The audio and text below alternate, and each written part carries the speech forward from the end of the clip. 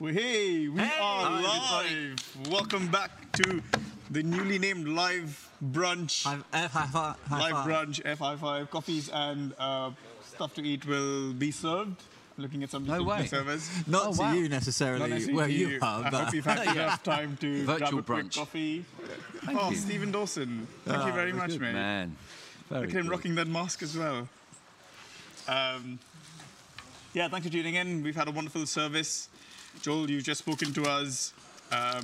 Big up brioche situation. Joel, it's good to have you back with us. Good to. Unfortunately, we aren't Good to be back. rolling out of Astronaut lunch. Do you mind if I have that one? Thingy. you go for that. Okay. Yeah. And joined by Joel Virgo and Matt Carville, Hello. who is Good to one be of back. the elders here at Manual. That's right. It's good to have you guys with us. Good to be back. So for those who are just tuning in, or to our Instagram live audience, if you may not have come across the live stream from earlier this morning, Joel, do you want to do a 2-minute summary of what you spoke about a few minutes ago? Let's do that. People go through experiences of slavery, bondage to things that seem to be overwhelming them, but they're really just a kind of above the surface, like the bit of the iceberg that you see.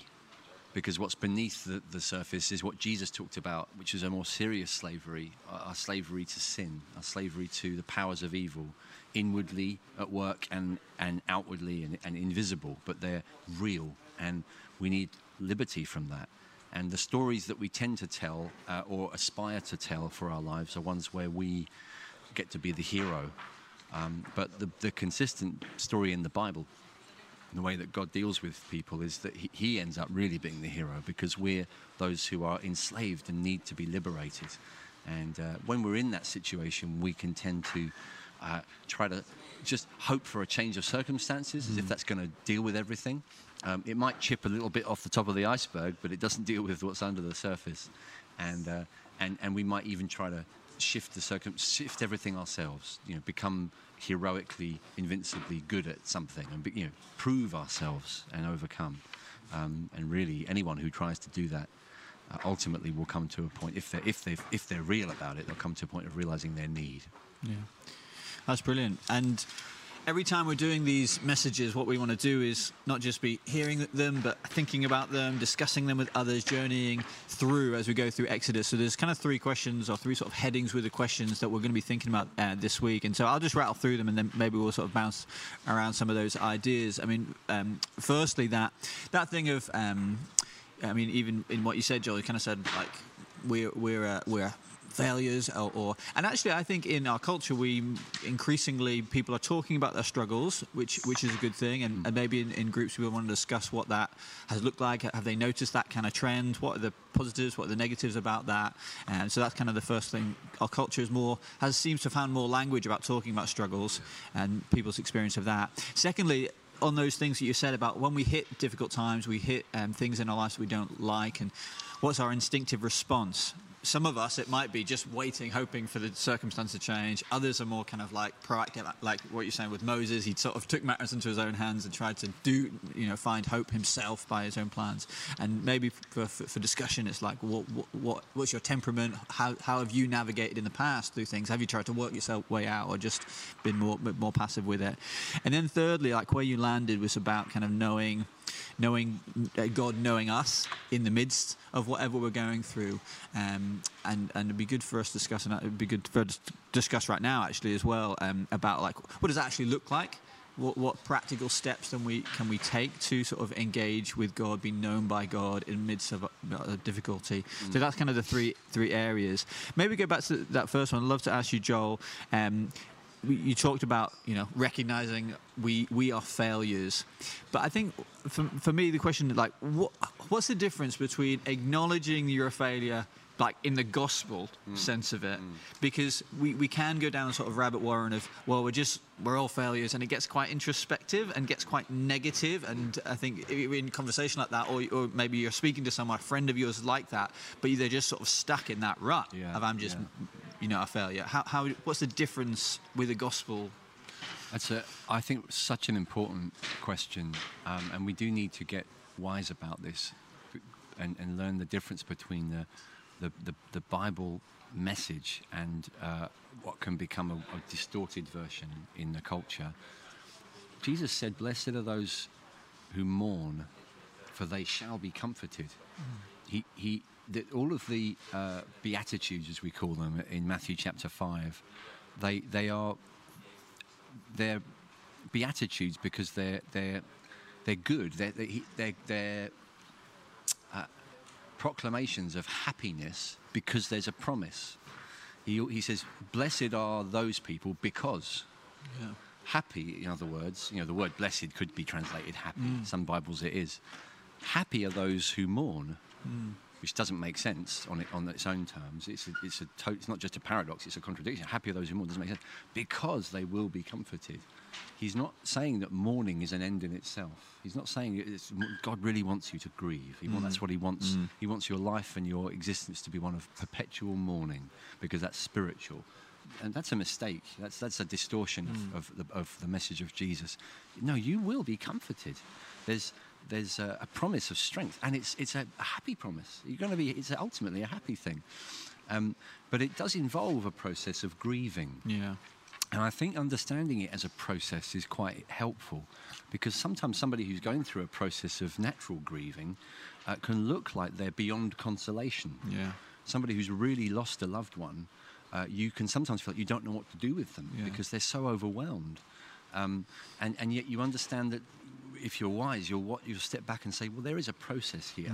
And they'll go through different phases emotionally, and they'll come out of it in a different place. I think that there's a clue in that. It's interesting. One of my favourite verses in the Bible is, I have a different favourite verse every week, but this has stayed with me for years.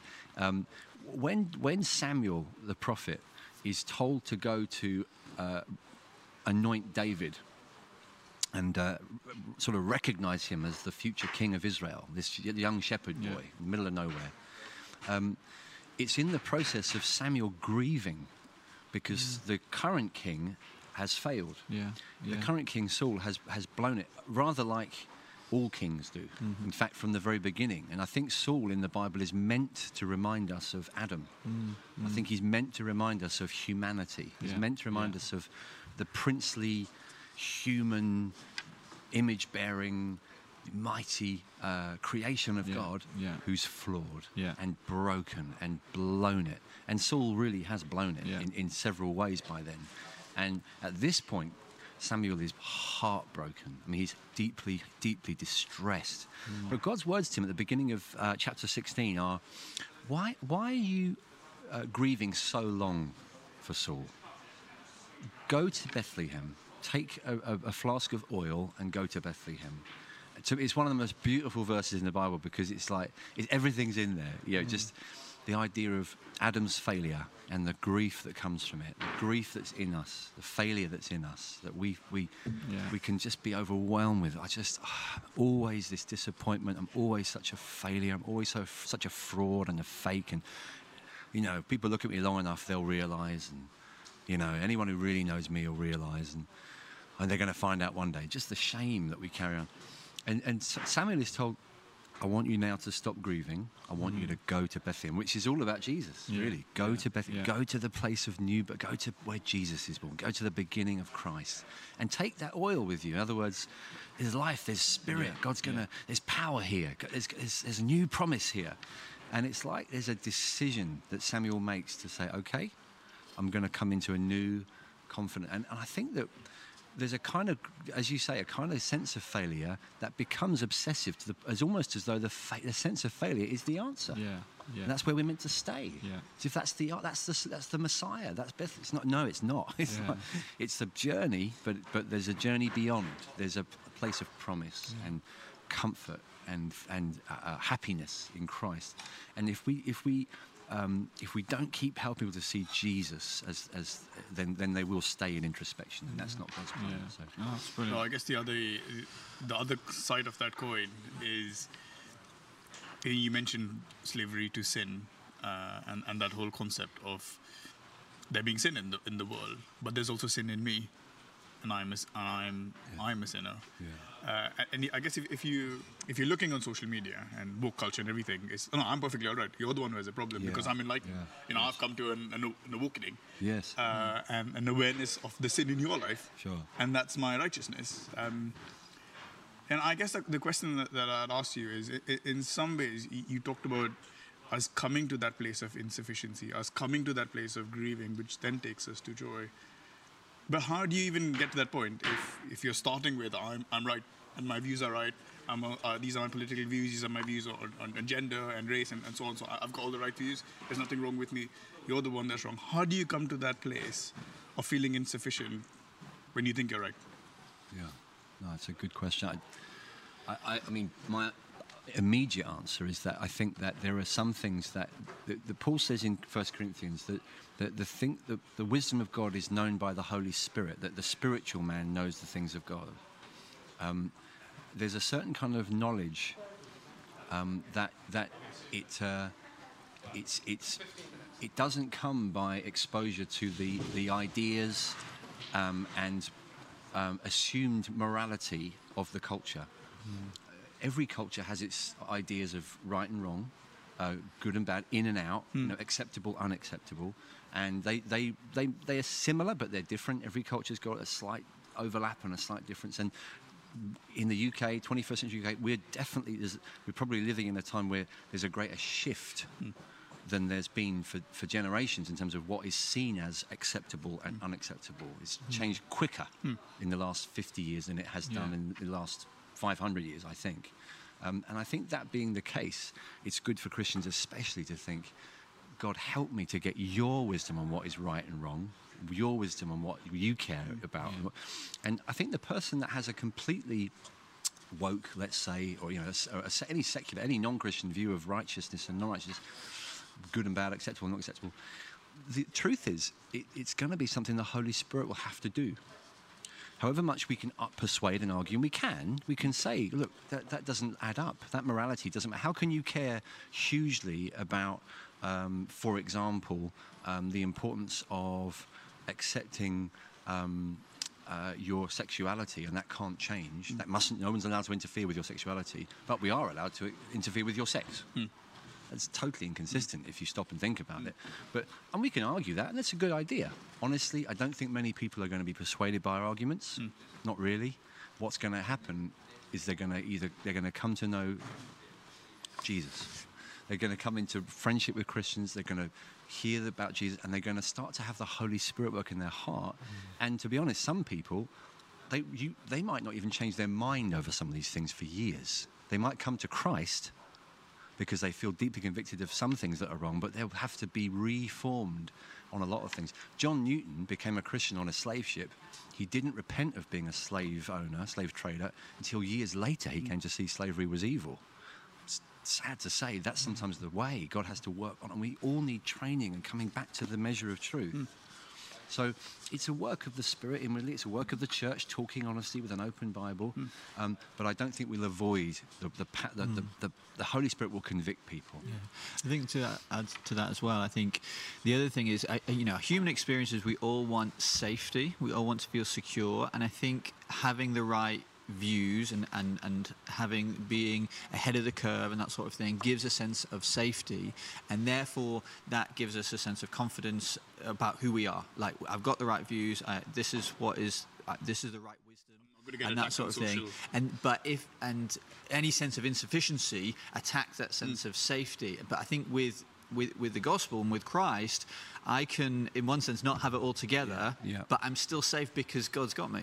And I think that gives we can say, like, we're working this through, and we don't have all the answers, but I know Jesus and I'm trying to learn from him, and that gives me a sense of insufficiency and a genuine humility. I can be genuinely honest about my fails, my flaws, that sort of thing, but I still feel the safety because of God's love and because he's for me and that sort of thing. And that is such a good place to be, and helps us to be insufficient but not be, no one can completely operate life if you completely feel overwhelmed by your insufficiency. No, I'm not overwhelmed. I'm overwhelmed by Christ as well, you know. And you also feel your safety in community. Yeah. And which is why we encourage people to sign up to a small group and be a part of a small group. Work out some of these questions, these feelings, these emotions, these thoughts within community. Yeah.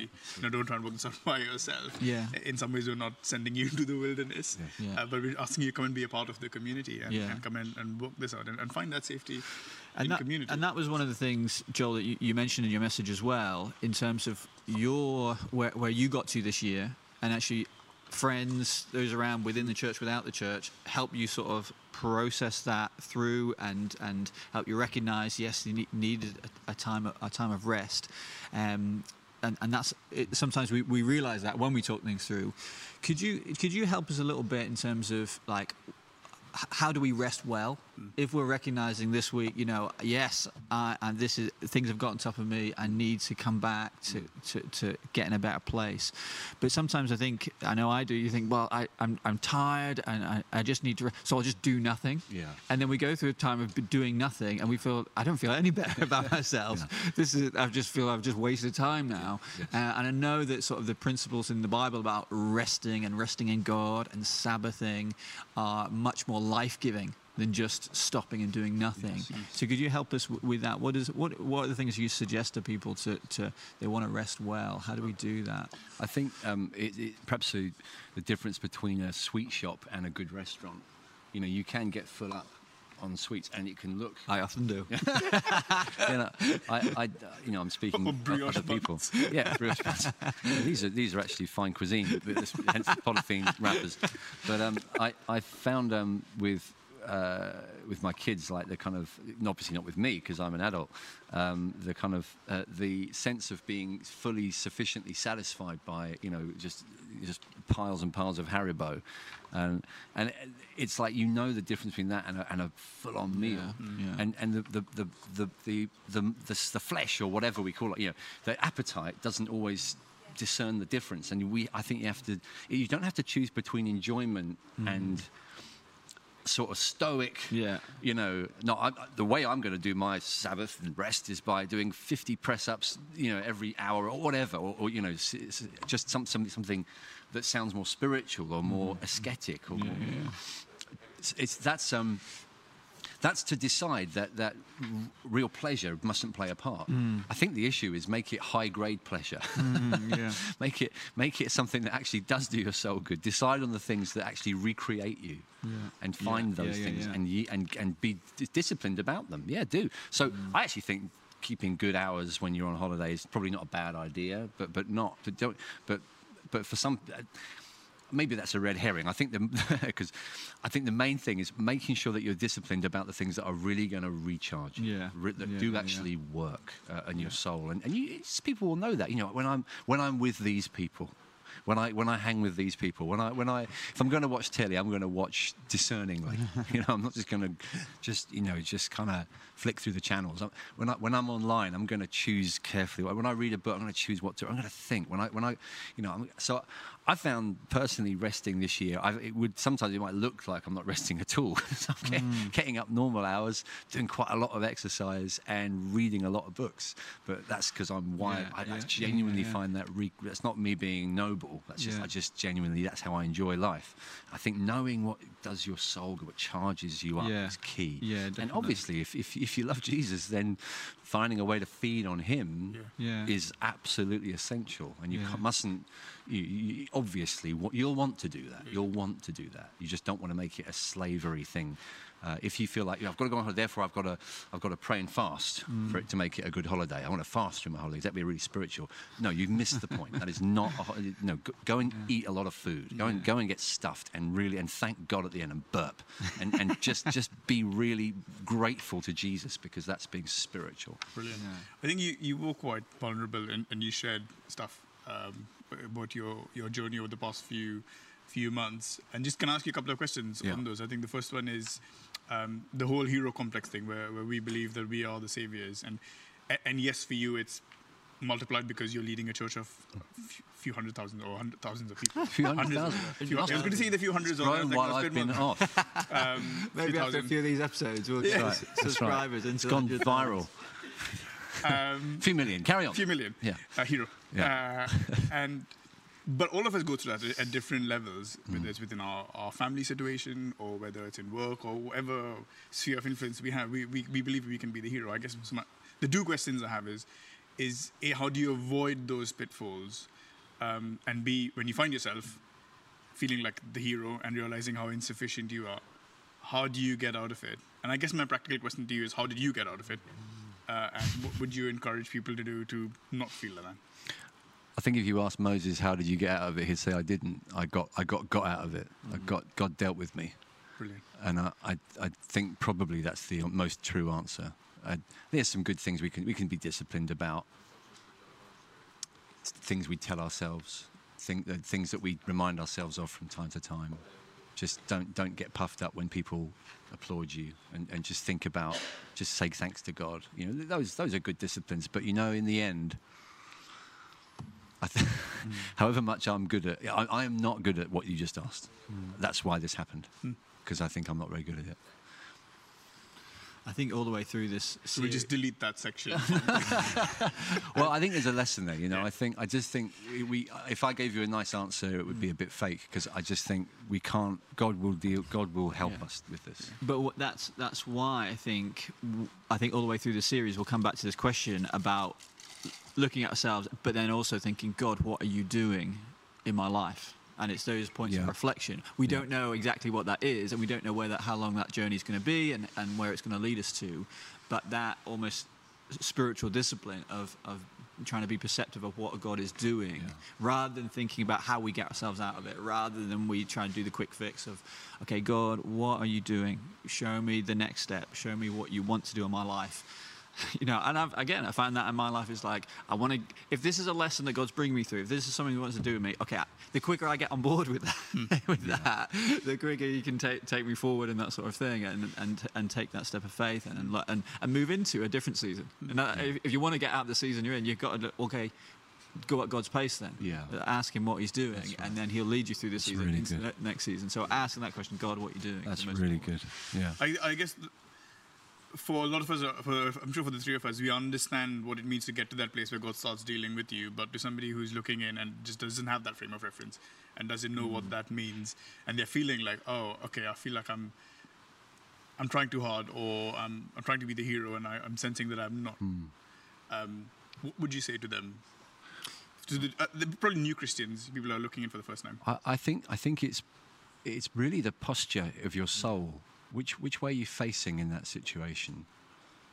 I think God's people cried out, and it means that they later in the Bible they're going to grumble. There's different kinds of cry. Sometimes we say the same thing. We're facing a different direction. When they grumble, it means they're not hoping in God. They're just whinging. When your faith in God means that you bring to Him your everything. And when you feel useless, you tell it. When you can't pray, you pray about it. You're facing Him. You face Him with it all. You bring it to Him. And I think that means it's humbling. It also means patience, because God might take ages before He brings you through it.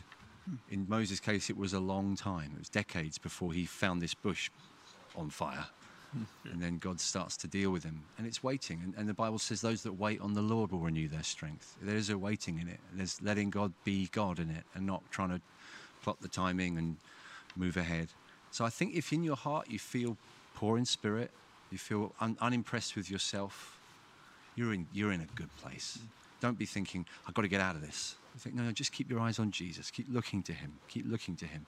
Don't be obsessing on yourself, but neither should you just be impatient. I think you're in a good place. Keep your eyes on Him. Let Him deal with you. Let Him work. I think there are heroes that you can look at in the best sense of hero. I think as I've got older, I have to be careful when I read about heroes, because they do work. There's a sinister thing that happens where you think, unless I'm this person, I failed. And I've noticed that some of my favourite people are people who are actually, God dealt with them on this stuff. And probably my biggest outside the Bible is probably James Hudson Taylor, who, I always tell this story about when he was on a train in Canada with someone who was in the same compartment, and he found this this friend was reading a magazine which had an article about him, and it was saying negative things about him, saying he's an unimpressive man. Hudson Taylor, unimpressive man.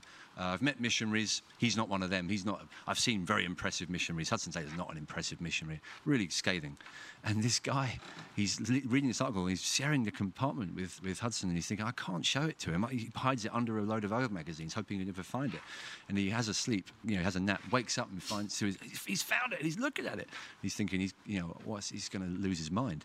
And reading the very article, at the end of it, he puts it down and he smiles and he says, that guy says exactly what I've always thought. I'm an unimpressive man. Wow. And that's why God uses me. And it's like I think God had done a number on him over the years. I think he got into a place where he really got this. Yeah. And I think if, God will do that to us. We've got to learn it. Wow. We're out of time. Do you have any more questions that you want to land with? No, we're out of time. That's all good. Brilliant. Thanks so much. Thanks for joining us, Joel. Look forward to having you back. Thank you for joining us. See you next week. Bye-bye.